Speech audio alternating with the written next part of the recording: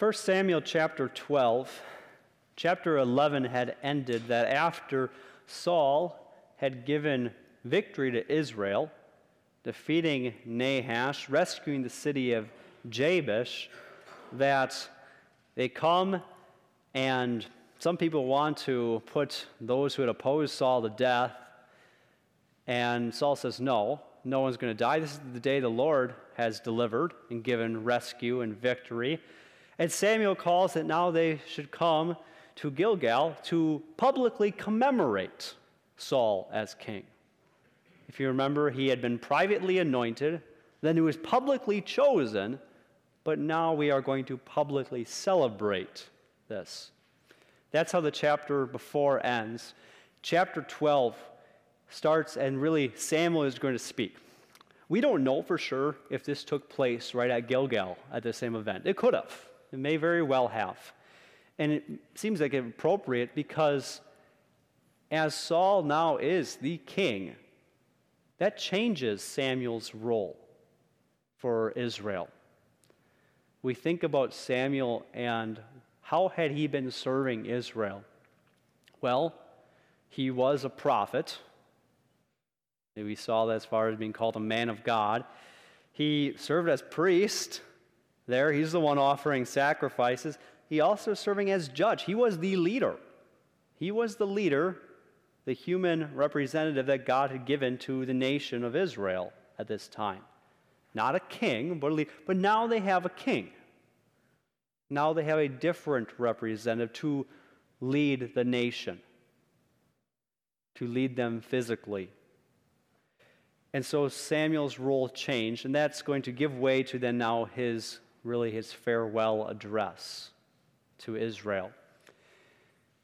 We read the first few verses. Samuel said to all Israel, I have listened to everything you said to me and have set a king over you. Now you have a king as your leader. As for me, I am old and gray, and my sons are here with you. I have been your leader from my youth until this day. Here I stand. Testify against me in the presence of the Lord and his anointed. Whose ox have I taken? Whose donkey have I taken? Whom have I cheated? Whom have I oppressed? From whose hand have I accepted a bribe to make me shut my eyes? If I have done any of these things, I will make it right. So Samuel's going to say this kind of farewell, recognizing, all right, there's now a king, you're a new leader, and he points out that here I have been since my youth, I've been serving you as your leader. I'm old now. He has his sons by him. Do you remember his sons? I hear say, they're not good. And that exactly, I remember that the nation of Israel had come saying, your sons don't walk in your ways. That's why we need a king. He has his sons there, standing by him. Perhaps this is Samuel saying, as I say farewell, all right, they're by me, but I'm no longer the leader. It's now someone else's role and responsibility if they are going to address these issues. If you want to take care of these, you can. Perhaps that's what's being signaled. But he's saying here, really maybe we'd say a strange way to start saying goodbye. When you're completing an end of something is the first thing to say, have I harmed any of you? Have I done any of you wrong? But that really is what Samuel's doing here. He says, testify against me in the presence of the Lord and the presence of his anointed one, the king. So I'm standing here before God himself and before God's chosen representative, your new leader. Have I done you wrong? Why would Samuel ask these questions? Okay, you got the ending words here. Says, it shows his heart there. If I have, I want to make it right.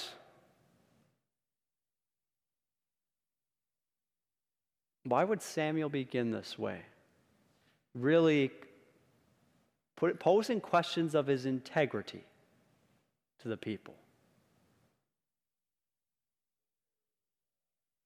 Okay, emphasizing the need for the integrity, teaching a lesson. Really, he's doing this in the presence of the Anointed One. This is perhaps a learning lesson for Saul, too. Saul, this is how you need to lead. This is how you need to lead. Maybe it makes us feel a little uncomfortable that Samuel is using himself as the example. Something maybe we don't like to normally do is, okay, look, I did this good thing or thing like that. But to really point to Saul and saying this, you should be able to ask these questions, and the answer should be from the people saying, no, you haven't done these things. What are these questions kind of suggesting? Whose ox have I taken? Whose donkey have I taken? Whom have I cheated? Whom have I oppressed? Whose hand have I accepted a bribe? Have I taken advantage of you in any way? Have I used my position to prosper myself?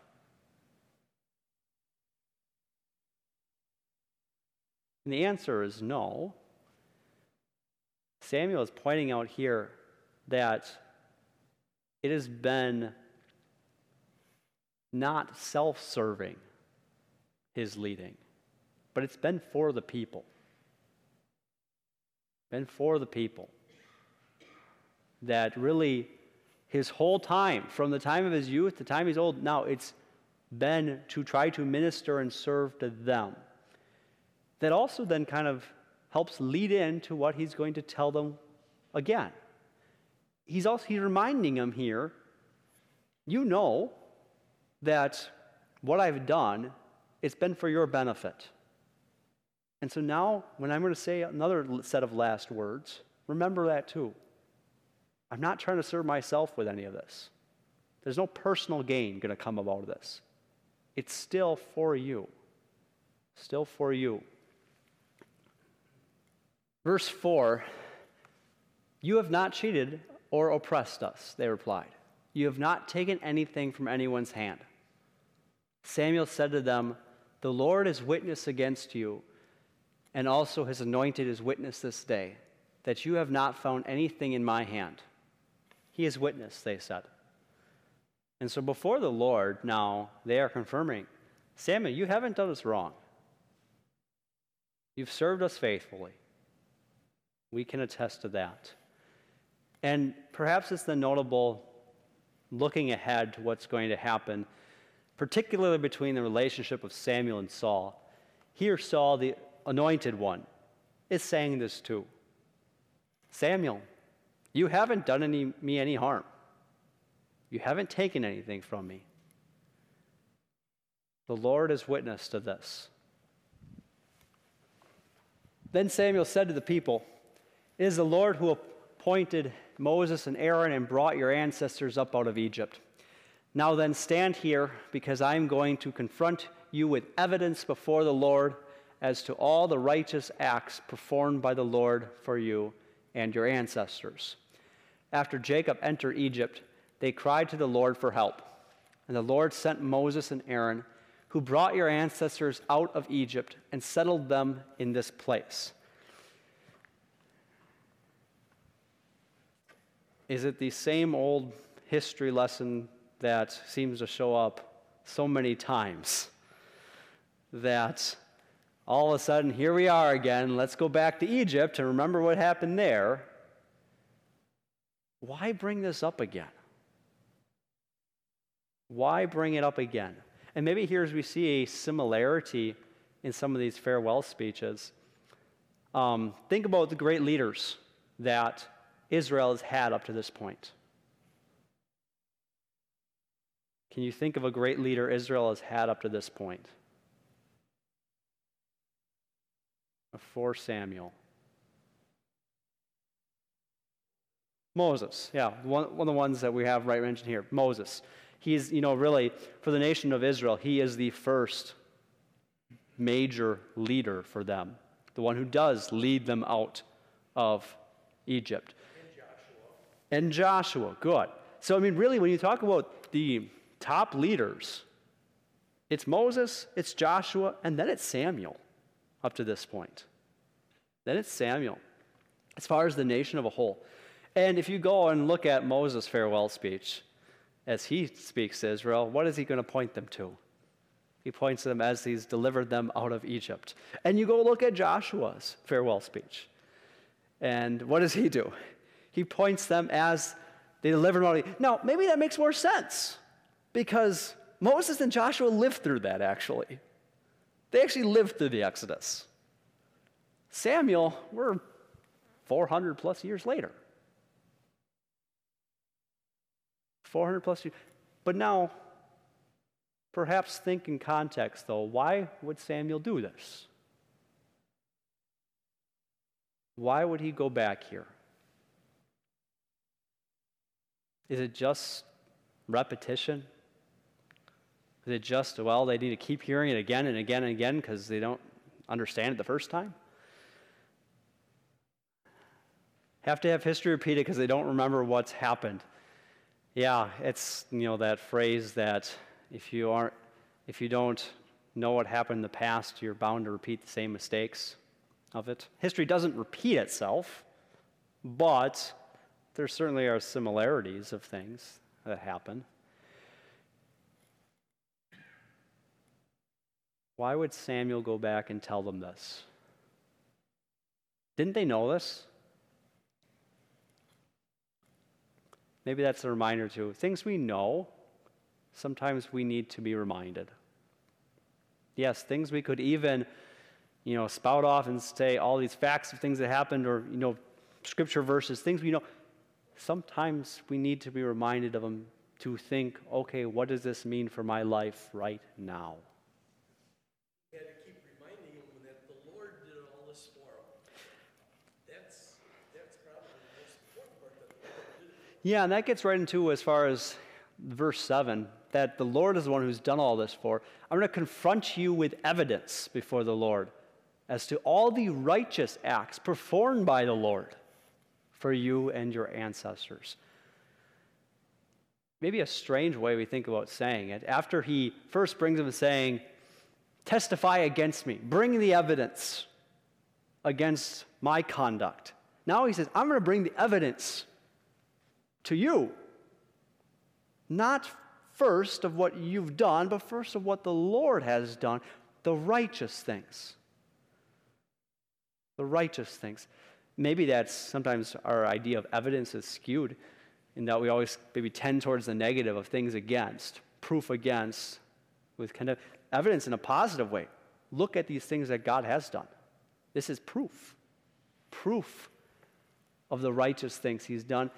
Maybe also to help think about this as far as context. We read these, and if we read Deuteronomy and see Moses' farewell speech, we read Joshua and read his farewell speech, and read here, yeah, we can read them all together, can't we? We can read them all together. Oh, yes, they had it recorded. They had it recorded as far as Moses's and Joshua's. But you see the time going on. Samuel is not speaking to the same people that Moses spoke to. Samuel is not speaking to the same people that Joshua spoke to. Joshua wasn't even speaking to the same people that Moses had spoken to. Joshua spoke to them now after they were traveling into Canaan, after they had gone and crossed, and now they were past the time Joshua was going to serve. You see, generations pass, and each generation needs to hear the righteous acts the Lord has performed. Each generation needs to cling on to them. And that's why we rightly so emphasize, okay, teach these to our children and to their children. It's why we keep repeating them to them, because they need to hear it too. And so Samuel goes back to show that really the Lord has been delivering for a long time here. And he's going to continue to lay it out as we go on. Starts with Moses and Aaron, bringing them out of Egypt as the first kind of key, the capstone deliverance. And then goes on in verse 9, but they forgot the Lord their God. So he sold them into the hand of Sisera, the commander of the army of Hazor, and into the hand of the Philistines and the king of Moab, who fought against them. They cried out to the Lord and said, "We have sinned. We have forsaken the Lord and served the Baals and the Ashtoreths. But now deliver us from the hands of our enemies, and we will serve you."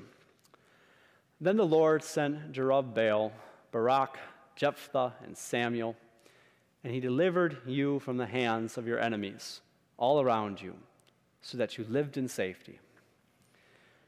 Samuel starts out with Exodus and deals with Exodus and Deuteronomy with Moses. And then he really all of a sudden gives a summary of the book of Judges, doesn't he? And said that, your forefathers, they forgot the Lord. They turned away. And so, into the hand of Sisera, an enemy nation, a Canaanite king, and the Philistines who were still around, still causing trouble for the Israelites now, to Moab. And really, you just see these verses. It's just a super brief statement of what the book of Judges was. Israel turns away. God uses an enemy nation. Israel cries out, "We have sinned, we have forsaken the Lord, served the Baals and the Asherah, deliver us." And what does the Lord do? The Lord, his name, the covenant God, who is faithful with his love, he sends judges. He sends judges. Jerubbaal. Do we remember who that is? Jerubbaal.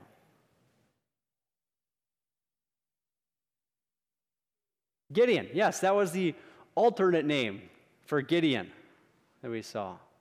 Jerubbaal meant against Baal. Remember, because what did Gideon do? The first thing that God asked him to do is take care of business at home first before you lead the nation. You need to tear down your father's altars to idols against Baal. Barak. Do you remember Barak? Remember Barak? He's not as well known of a one. Do you remember his female counterpart? Deborah. It's Barak with Deborah that actually are directly with Sisera, that are fight against Sisera. Jephthah. Do you remember Jephthah? What do you remember about Jephthah?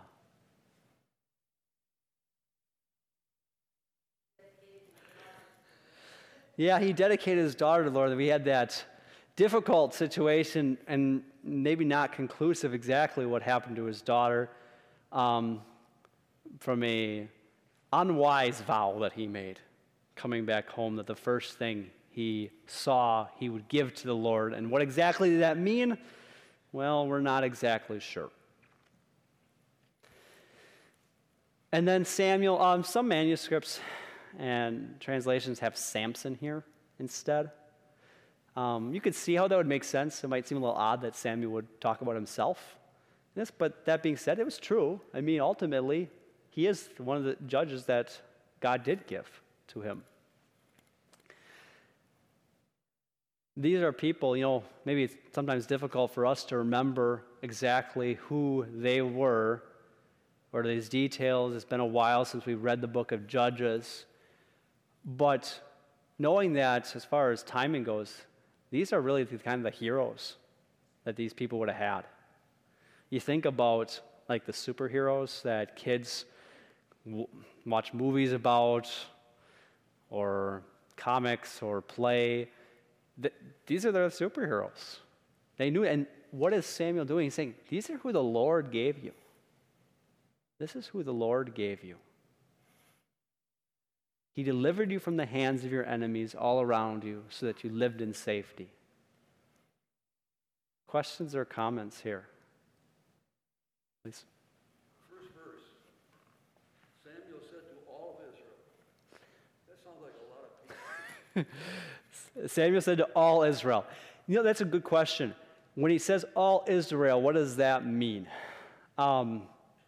Doesn't mean that it is an assembly of millions. It could. It could mean it's an assembly of millions. It could also mean that it is an assembly of representation from every tribe. Still, it's going to be a lot of people. It's not a small gathering. This is not like there's 12 leaders from one from each tribe here. No, there'd be significant representation. Maybe not, though, that this is a massive gathering of millions, although it could have been. I mean, this is kind of a big deal, especially if you think that and see that maybe this was happening with commemoration of the king. You'd expect there'd be a lot of people there to celebrate that. Good question. Any other, please?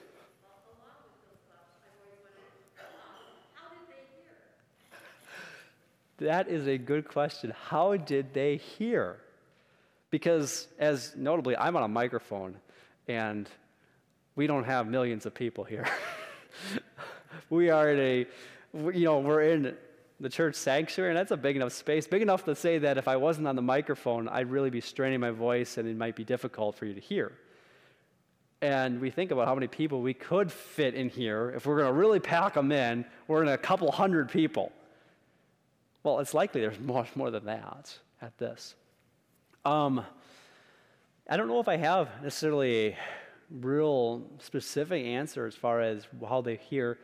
Trying to think back, some other examples. I mean, Moses would be up on the mountain at times.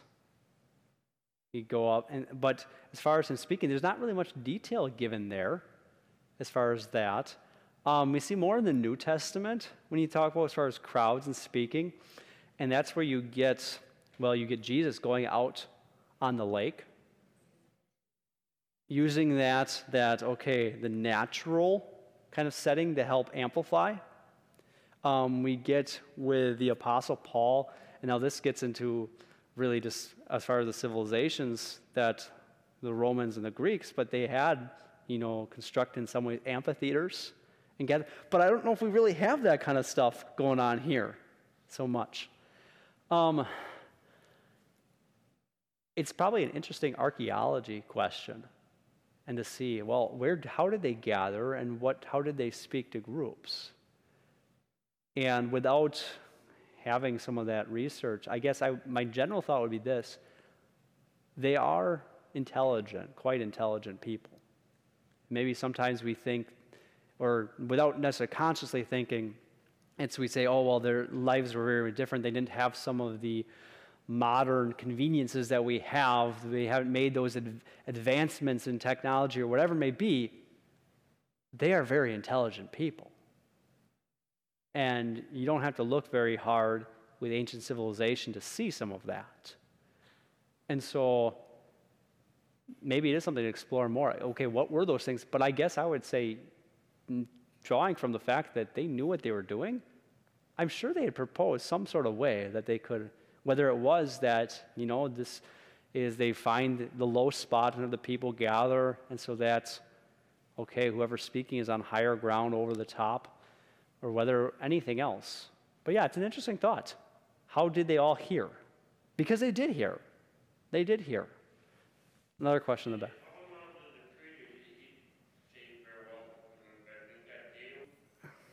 This farewell would have been a kind of a one-time thing, so it would have taken place on one day that he would have spoken this to him. Good question. Other questions? Please. Yeah, thinking perhaps in Deuteronomy when God through Moses giving the instructions, teach these things to your children, and even saying, as you walk along the road, as you sit, as you stand, pretty much saying, anytime, use every opportunity to teach things from what God proclaims to your children. And that's where maybe you say, okay, this gathering, do all the Israelites have to be here to hear?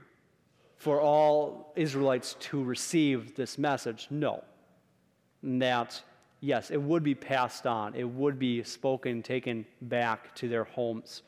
That anyone who was not here would still be told, still be receiving this word. Any other questions? Samuel has laid out the evidence of the righteous acts of how God has given deliverers to Israel. And now verse 12. But when you saw that Nahash, king of the Ammonites, was moving against you, you said to me, no, we want a king to rule over us, even though the Lord your God was your king. Now here is the king you have chosen, the one you have asked for. See, the Lord has set a king over you. If you fear the Lord and serve and obey him, and do not rebel against his commands, and if both of you and the king who reigns over you follow the Lord your God, good. But if you do not obey the Lord, and if you rebel against his commands, his hand will be against you as it was against your ancestors. All of a sudden, the speech became very pointed. Very pointed of first giving all this evidence of how God has been righteous, and all of a sudden, and here's the evidence of how you were not. Because you saw Nahash, even though God had given you all these deliverers before, you saw Nahash moving against and said, we want a king. We want a king. Is Samuel beating a dead horse? How many times has he told the people now that it was wrong for you to ask for a king? Doesn't it seem like, of all the times, this would be the least likely they would actually do anything different about it? Because after all, what had just happened before this? King Saul had delivered them from Nahash and the Ammonites. The very thing they had asked for. A king to deliver them.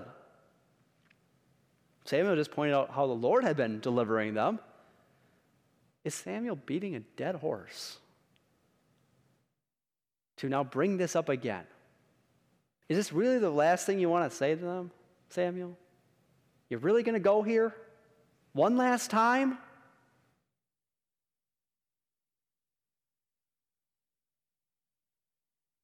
Why would Samuel... Please. Yeah, it happened more than once. And maybe to take note, too, up to this time, what had been Israel's response? Give us a king. Give us a king. Okay, that's nice, Samuel. All right, who's our king? They hadn't listened. They didn't care. They weren't repenting of it. And that's really, well, why would they repent now? They have what they wanted, and it seems to be working out pretty well. Why bother, Samuel? Why bother? You think they're really going to do anything different now, after all this?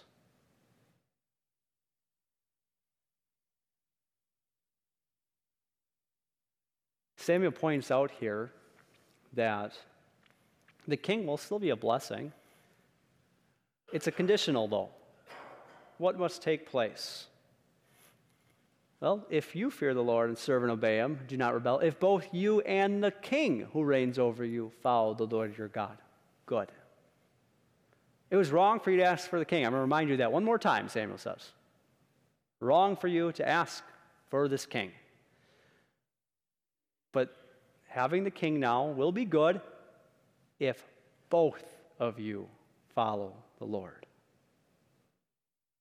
Both of you follow the Lord. If not, though, well, learn a lesson from the past. It's not going to repeat itself, but you can expect a similar experience that God will punish. His hand will be against you. Questions or comments here?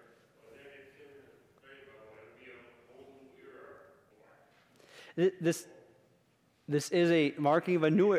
This is a marking of a new era, as you're saying, yeah. And so you see, really in a similar way, what Moses and Joshua had said to God's people before, that if you walk in God's ways, he will bless you. He will bless you.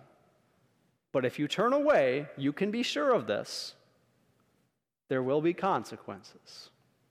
There will be consequences. He will take his blessings from you. And it's interesting enough just to see that message doesn't change, does it, between Moses and Joshua and now to Samuel? Has the message changed today?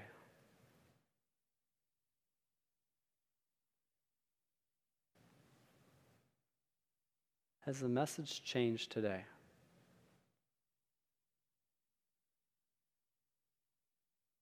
In some ways, yes. In some ways, no. In some ways, yes. In some ways, no. Maybe first, how has it changed today? In that, as God established a new covenant, it was a covenant of just free forgiveness. Not that he wasn't giving them forgiveness here. He was. He is the Lord, the God of free and faithful love. But some of the specific things he's doing is conditional, as far as, having prosperous life in this land, this promised land he has given them. As far as specifically bringing enemies and hand upon them. God hasn't given that and said, oh, if you don't follow this one command, I'm going to send this specific kind of consequence. He doesn't say that to us. At the same time, maybe there are some similarities. We recognize this, that when we follow and walk in God's ways, what does he do? He blesses us. He blesses us. When we turn from God's ways, does God withhold blessing from us? Not necessarily, no. Does God specifically send a punishment? No, he punished his son Jesus. But we recognize when we turn from God's ways, sometimes we create consequences by turning away.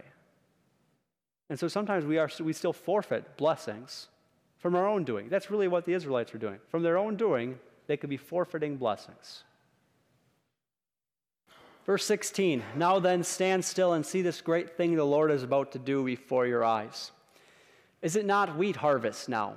I will call on the Lord to send thunder and rain, and you will realize what an evil thing you did in the eyes of the Lord when you asked for a king. Oh, Samuel, I guess, wasn't done talking about the king yet either.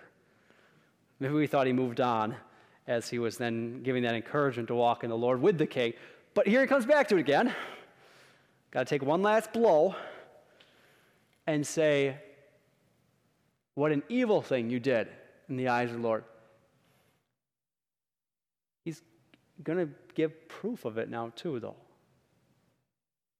He's going to give proof. He says, I will call on the Lord to send thunder and rain. Is it not the wheat harvest now? In the land of Israel, there were really two kinds of seasons. There was the hot and dry season and the cool and wet season. Guess which one the wheat harvest comes in? The dry season. The hot and dry season. And so as Samuel asks, and it says, I will call on the Lord to send thunder and rain, he is showing here, this is not what normally takes place. First off, to recognize who controls the weather. It's God. And now I'm going to call upon God to make weather happen outside of the normal pattern that God has established to do it. Maybe perhaps you see a tie-in here too, as well as saying in the past, okay, that your ancestors, they followed the Baals and the Ashtoreths. We talked about Baals, weather connected that God as far as, okay, bringing life, watering the crops that connects with the fertility idea. Okay, they look to Baal as far as with thunder and rain. Well, who's sending it now? No, he is the God, the Lord. And this is going to give evidence that when you ask for a king, even though God gave you one, even though he's going to bless you in one, if you walk in his ways, both you and the king, it was still evil. It was still evil. And we come to that question again, why is Samuel doing this?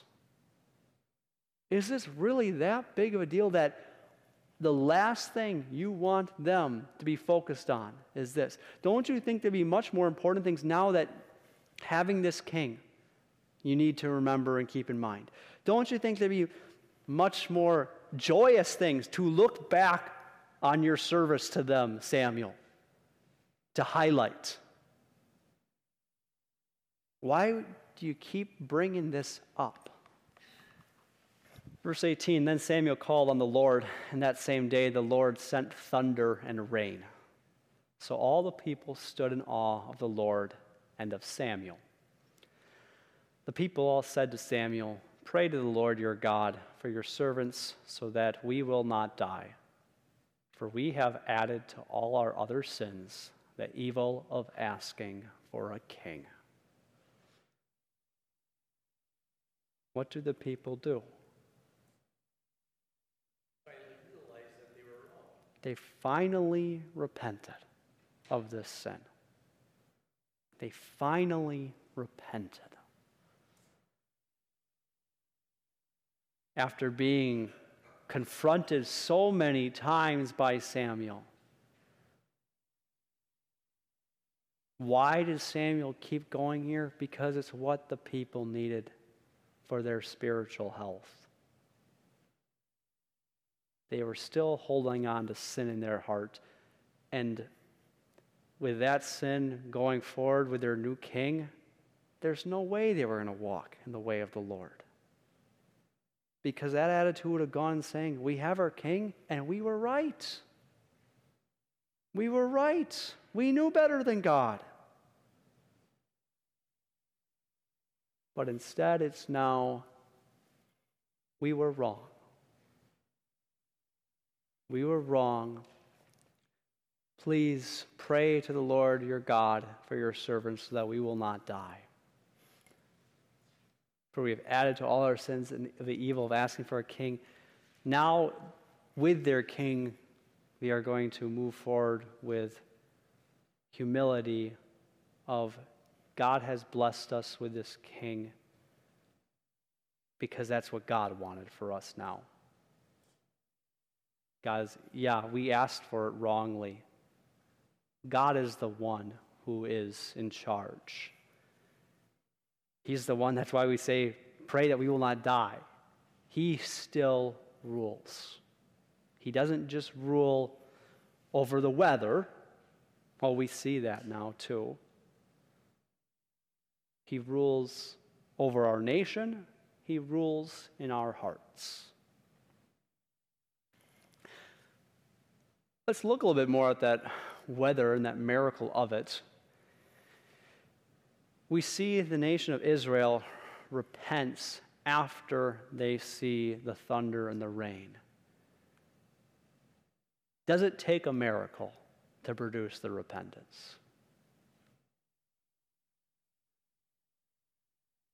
Does it take a miracle to produce the repentance? Maybe sometimes it feels like that in life, that with you're interacting with someone, if someone is in sin, or maybe you look back at the sins you've committed and it seems it would take a miracle. Did the miracle create the repentance? Not really. The miracle confirmed the message, didn't it? Because Samuel had called to them again and again, you've done an evil thing by asking for the Lord, for a king from the Lord, because you've rejected the Lord as your king. He said that to them again and again. He said it to them here, and he simply says, so that you know that he is the Lord, here is proof. Not proof that what you've done is evil, but proof that you know he is the Lord. And the people stood in awe. They were awakened. He is the Lord. And that means what was said about what we have done is also true. That the miracle confirms that Samuel says, I'm going to call on the Lord, and he does this. Well, look, what I'm saying about your evil acts, that's true too. Just in a similar way as Samuel had began in saying, Testify against me if I've done any of you wrong. That integrity there, saying that he hasn't put his life as an obstacle to the message. Now here we have, on the other end, God using a special display to really support. But it all comes back to what was being proclaimed. What's being proclaimed. And that's what produces. It's what leads to the response that they'd ask for prayer, for forgiveness. Questions or comments here? Maybe the encouragement then comes is this, that if you know someone who is stuck in sin, or maybe not even stuck, just when someone does sin, don't count it out that they aren't going to repent now. Don't count it out, I've tried to talk to them 3 times already, and it doesn't work. Samuel comes to them really in a moment of, well, all right, Samuel's leaving now, so, well, that's nice. Why, there really wasn't anything holding on to them that's saying, well, we got to listen to Samuel now. There's the evidence of we have a king who is giving us victory. But don't underestimate the power of the word. Don't underestimate it, because that's what's producing. God hasn't given us promise that he's going to change the weather for us to support it. Although if he can make it a little warmer and a little less snow, I'd be okay with it. But we're not going to ask God for that because, we certainly can pray to God to have warmer weather. But we're not going to ask him to do a miraculous sign to prove himself. He doesn't need to. He gives his word to us. He proclaims that. We're not going to try to test God. But to simply say, you know what? We see how the word produces. And so we keep proclaiming it. Even when it seems like it's fleeting breath, that isn't a farewell, all right, what's going to happen with this?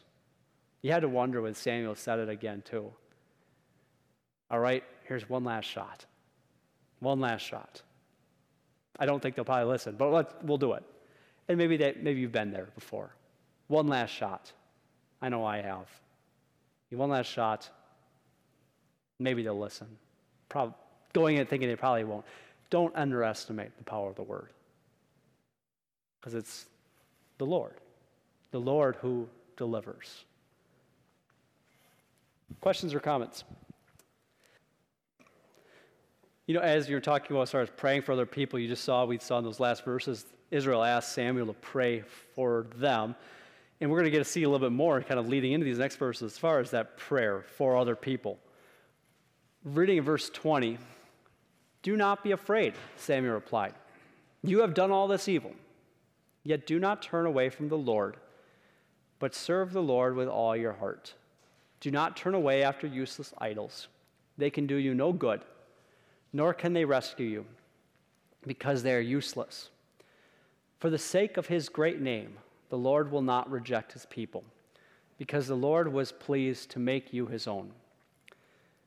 As for me, far be it from me that I should sin against the Lord by failing to pray for you. And I will teach you the way that is good and right. But be sure to fear the Lord and serve him faithfully, with all your heart. Consider what great things he has done for you.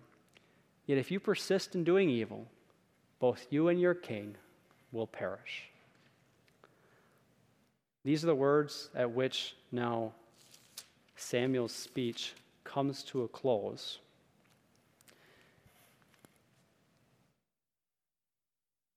What general tone are you going to get from Samuel's words?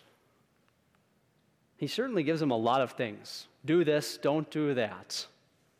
Do this, don't do that. Sounds like maybe a lot of law. Message of, all right, now, as I'm leaving, these are a set of things you need to do, set of things don't do. Maybe the question here, does Samuel give them any gospel? Any good news? Any good news? He has certainly really come down hard before saying, all right, you sinned by asking for a king. Oh, and I just told you before again, I'll say it again. You sinned by asking for this king. And now saying, do this, if you follow in his ways, Okay, that's law, saying if you do this. Here he says again, do not turn away. Do not turn away. The very last verse, talk about ending on a high note, right? Leave them feeling good about themselves. Yet if you persist in doing evil, both you and your king will perish.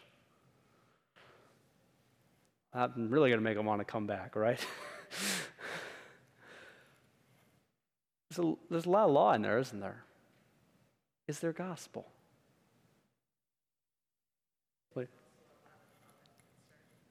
Yeah, okay, so you see that as he says the law, you mentioned a lot of love and concern. When Samuel preaches the law, it's driven by love for them. The preaching of the law is always driven by love. Because if there's not love behind it, well, why bother? Why does it matter?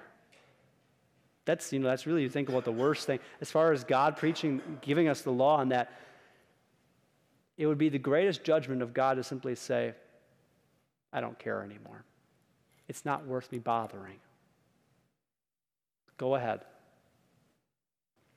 I see a hand. Go ahead.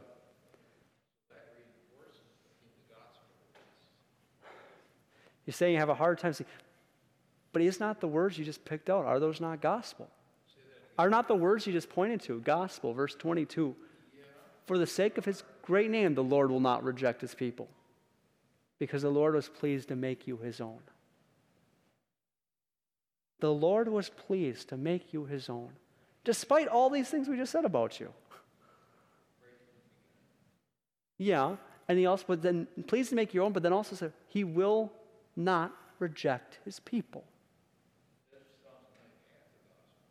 What you say it sounds like half the gospel. Explain.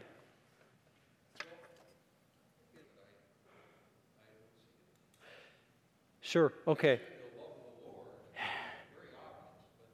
No, okay, no, what you bring up I think is an important topic. As far as this connection here, mentioning that, okay, we see, okay, the gospel, good news of Jesus, of Christ, but especially when we're dealing with Old Testament things, it doesn't seem like Christ, well, where is Christ in this? We see, as you mentioned, you see the love of the Lord. And that's where, okay, how is this connected to Christ? Okay, and so maybe a little hang up here is that because he isn't specifically giving that promise, reminding them again of, well, I said I would bring enmity between you and the woman, between her offspring and yours. Or he isn't specifically bringing up that promise that God gave to Abraham, that through your offspring all people will be blessed through you. Isn't specifically bringing that up, but at the same time, what did he do? This is the Lord who delivered you out of Egypt. Delivered you then from the hands of these enemies. The Lord who keeps his covenant, his promise, who will not reject his people. And so what does that include then? It includes the promise. You're right, not explicitly. Mm-hmm. And no, and I think you're right that sometimes when we find the gospel, really when we think of it, what is the gospel? It's what God gives to us. Good news. Gospel gives. And so at the heart and soul of that is always Jesus. But we recognize connected to Jesus, there's so many other things he gives through it. And so we recognize here, okay, he's saying that he continues to be faithful to his people throughout all these generations. That's good news. That's good news. And that's, I think, you make the same connection too. Okay, we look at our lives. We look at our lives. God says, for the sake of his great name, as the Lord, the God who keeps his covenant, who keeps his promise, he says he will not reject his people throughout all our lives because he keeps his promises. He's kept them in Jesus, and he's going to keep it for the rest of them connected to Jesus too. Please. I looked at it a little different way because gospel means good news, and it's good news that if they did everything right, they would be blessed. Yeah, but is that conditional gospel then? You said that gospel good news, and that they did everything right, then they'd be blessed. I maybe guess that question. Is that really good news? No, because we can't do everything right. And that's where you do see a difference, and always between some of the specific promises and covenants God made in his Old Testament. Sometimes, especially as he's dealing with his people coming out of Exodus with Moses, that's a unique covenant of you do this and I will do this. But the covenant that God gives to all his people of forgiveness is not a if you do this, then I will do this. When he gave the promise to Abraham, it was not, Abraham, if you really follow my ways, then I will give you offspring. It was not, Abraham, if you don't doubt me and don't let your wife laugh, then I will give you a son. No, it was no strings attached, a one-way covenant. And so that's something, we do see that certainly here, that there are some two-way promises God is giving these people. But the covenant as a whole, the Lord who keeps his covenant, it's not. It's not. It's one way. Okay, that's a good question. Is law Old Testament, gospel New Testament? I heard it. Not really. Not really. Think of law as a command, a demand. Gospel is good news given. That's throughout all of Scripture. It's not divided. We could, maybe be a valuable exercise. We won't necessarily do it today. We could work through all of Samuel's speech and start underlining in one color pen, this is really a law part. We could then underline a different color. Say, really, this is a gospel aspect. And maybe the point you recognize here is this, that Samuel, as he proclaims the law, he's also proclaiming the gospel. And it even comes with how he begins. And maybe here we see some gospel. How did Samuel begin when he started talking about the Lord? Did he start saying, this is the command the Lord gave you? No. He said, I'm going to give you evidence of how the Lord has done righteous acts. And those righteous acts were how he delivered you. That's gospel. That's gospel. And to be uplifted as, that's how Samuel speaks to God's people. He addresses them as, look, this is what God has done for you. There's good news. I don't even approach you simply as that you only need to hear law. No, because you live in gospel. You're one of God's people. And so you look at all those, as he mentions Moses and Aaron in the Exodus, as he mentions all those judges, that's all gospel. That's all things. Look what God has done, those great things. Oh, yes, then he turns to law and points out how, well, when Nahash came and you said you wanted a king. Well, there's also then gospel then coming saying that, okay, God is going to bless you with his king. Walking in his ways, there's good news. Now, we recognize there's also law right there, too, saying that condition. But there's still a promise of blessing. But then it just really comes here, the gospel at the end, recognizing that it says, for the sake of his great name, unconditional, not based on anything you do, but simply who God is, his name, the Lord, the one who keeps his promises. He will not reject, because it pleased the Lord to make you his own. As he gives those commands, really there in 24, be sure to fear the Lord and serve him faithfully with all your heart. What has Samuel already done? He's already said, the Lord is faithful to you. That's why you seek to serve him and be faithful, because look how he's delivered you. Look how he will not reject you. Look how he has made you his own, even when you haven't been faithful to him. He's been faithful to you. That's gospel. That's good news. Because now it doesn't rely upon whether you completely follow him perfectly.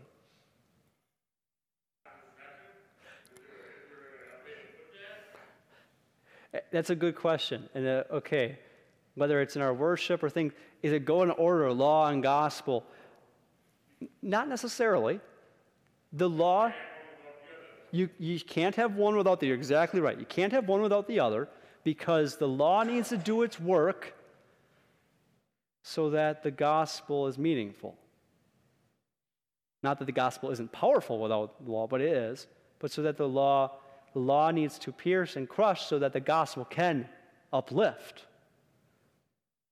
And so you recognize within a worship, you see they're being woven together in so many different ways throughout. It's not necessarily just, all right, this is it. And that's maybe to take a note here. Even as Samuel ends it out, okay, if you persist in doing evil, both you and your king will perish. Law or gospel? Law, yeah. That's not good news. That's not good news.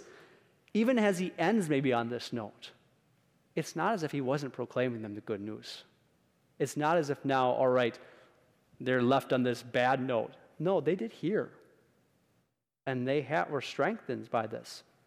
There's that place for that warning, because if you turn your back on the good news, well, only destruction will follow. Yeah, you mentioned as far as Joshua and then, the prophet Jeremiah. You see, okay, you compare, really look at Moses too. The message really isn't that much different. Oh, it highlights different aspects. There's certainly uniqueness to it. It's not just repeated. Uniqueness of context and situation. But a general summary, the Lord's been faithful to you. Now serve the Lord.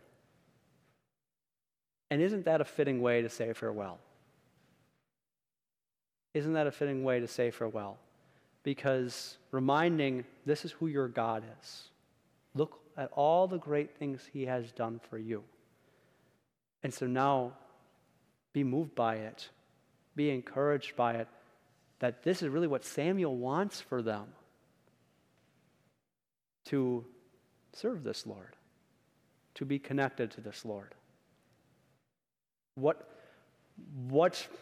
greater prayer, you'd almost ask, could Samuel have for these people as he's praying? Saying he is going to pray for them. Take note of that.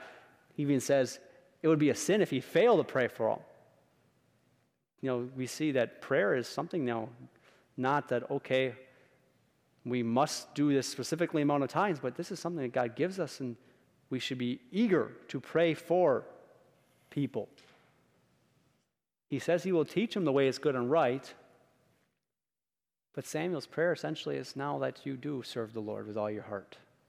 And isn't that the prayer for each and every one of us, the prayer we have for each other? The Lord is faithful. Now may we serve the Lord faithfully. One last question I want to pose to you. Samuel says farewell. Is this the final goodbye? I hear no. Why not?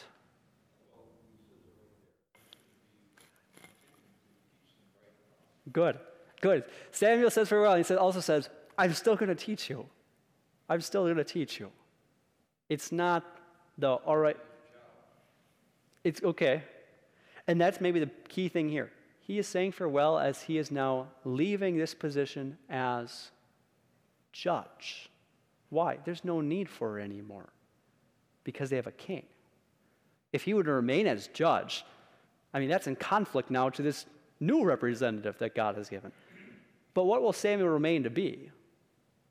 A prophet and a priest. He is still going to serve the people, serve the Lord in this way. It's not a final goodbye from Samuel. This does mark in 1 Samuel really where Samuel is no longer the central focus. And so we do say kind of goodbye for now to Samuel. He'll pop up again here and there. But all of a sudden now the shift turns to Saul. And so that's where we're going to see God showing now, okay, his new representative, his king, we will see God's message and how God is working through his king, and what promises, and really how God remains faithful even as the warning was not heeded. Let's close with prayer. Almighty God, may we take the warnings from your word seriously, that they are out of your love, because you do not seek destruction to come upon us. May we strive to serve you, to put away aside any kind of thing that we set up in your place, to repent of the sins that we look back in our past that we now realize. Gracious Lord, uplift us with your good news. The good news how even when we sin, even as we will continue to sin, you remain faithful for the sake of your name, the name which has made promises to us, promises of love. May this certain truth, this certain peace you give us, be what motivates us to serve you. Not fear of punishment, but the opportunity to give you glory. In your name we pray. Amen.